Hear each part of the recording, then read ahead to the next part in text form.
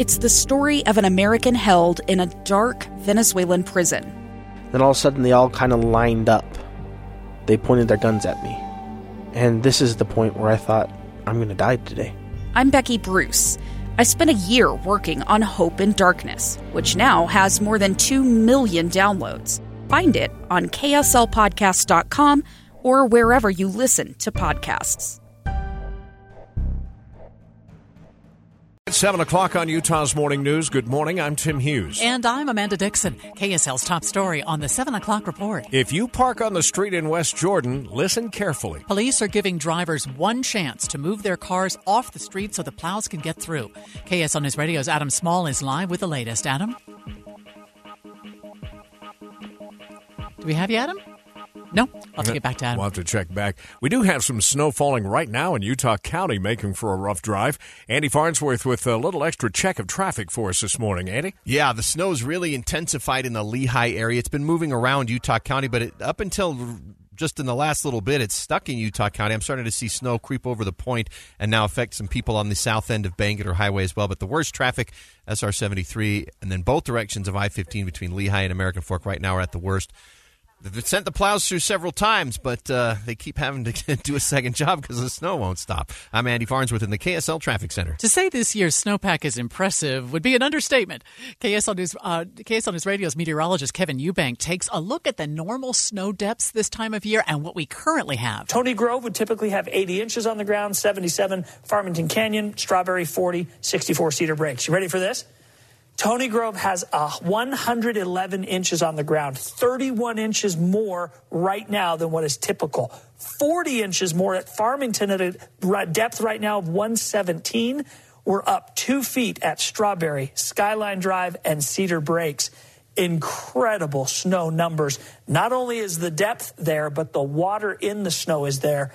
It just couldn't be a better scenario. Now the trick is keep it coming and melt it off in a way that we can just capture as much of it as we can, get it into the reservoirs, get it into the lakes, get it into the streams where we need it. Yeah, maybe keep it coming up there, but if you've got it stacked up in front of your house in West Jordan, better not leave your car on the street.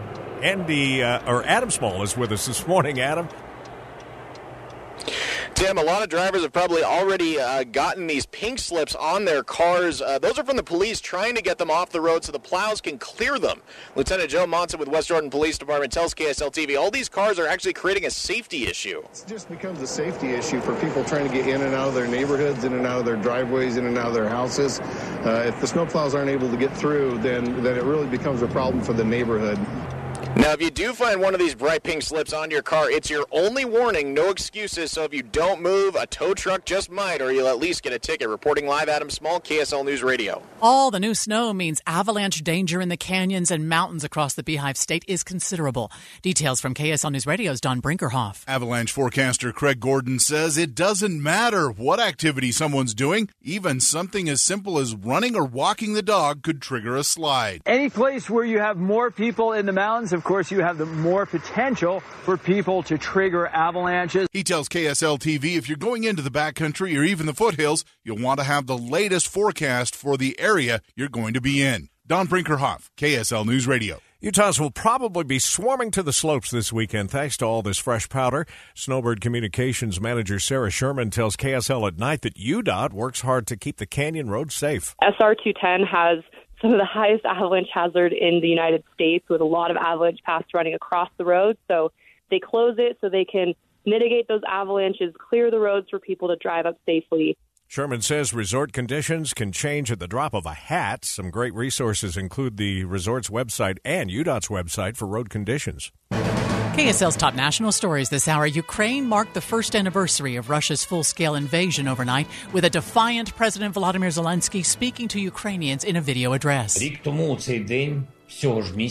Zelensky calls February 24th, 2022, the longest day of our lives. He then pledged to push for victory this year. ABC's Patrick Reevell is in Kyiv this morning, where people are bracing for a potential large-scale attack. Ukrainians are bracing to see if Russia will launch more missile strikes to mark the anniversary. And overnight, the UN General Assembly has overwhelmingly backed a resolution calling for Russia to withdraw immediately from Ukraine. That is a very powerful signal that the world is still appalled a year later by Vladimir Putin's war.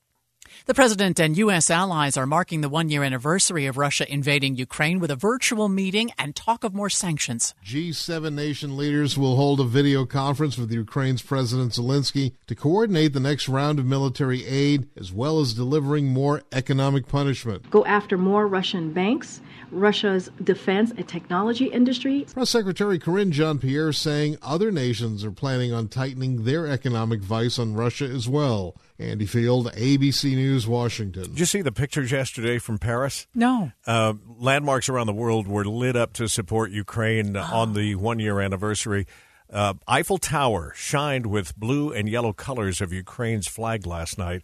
And in London, they took paint, blue and yellow, and spread it all over the streets. And people were actually driving through it, so it looked like the Ukrainian flag as you were going down the road. Oh, that's wonderful. First look traffic now on the 7 o'clock report, and here's Andy Farnsworth. And right now, the big delays are Utah County, where the snow's affecting the drive, as just like it was earlier in the week. The line of snow stops at about Bangerter Highway in Draper, but it goes and affects traffic as far south as Springville right now, as well as a lot of traffic having trouble getting between Cedar Fort and Saratoga Springs and Eagle Mountain along SR 73. I'm Andy Farnsworth in the KSL Traffic Center. The University of Utah's first safety conference takes place today. On the heels of a big settlement between the school and the family of murdered student Chiffon Dong comes a day-long conference focused on campus safety. Dr. Jill McCluskey is set to deliver the keynote address at 9:20. The conference will explore trends, new approaches, and best practices to prevent cyber attacks, explain federal law related to firearms and opioids, a discussion on the year of bomb threats at the U, and an exploration of the work of the university's behavioral intervention teams. The safety conference runs through 5 p.m. at Eccles Alumni House. Mark Jackson, KSL News Radio. Former Hollywood mogul Harvey Weinstein will likely spend the rest of his life in prison after getting another 16 years behind bars for rape and other crimes. Jennifer Siebel Newsom was among Weinstein's victims. What Harvey Weinstein did to me was the worst. His assault was excruciatingly traumatic. And for years, he walked away unfettered, while I spent years nursing my wounds. She posted this video to her social media following the sentencing. Just into the KSL newsroom, inflation went up unexpectedly in January. A new federal report shows inflation went up 5.4% from a year earlier. That's up by 0.1% from December. Former South Carolina attorney and accused double murderer Alex Murdaugh is due back on the stand today. ABC's Jacqueline Lee has more on yesterday's testimony. Alex Murdaugh taking the stand in his own defense, immediately denying he killed his wife and son. Did you take this gun or any gun like it and blow your son's brains out on June 7th or any day or any time?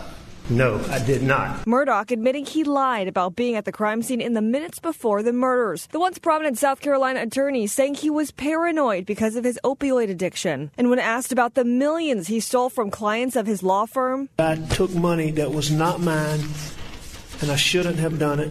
Murdaugh faces 99 separate charges of financial crimes. The NTSB has released its findings on the toxic train derailment in Ohio. Their findings show an alarm alerted the crew about an overheated axle.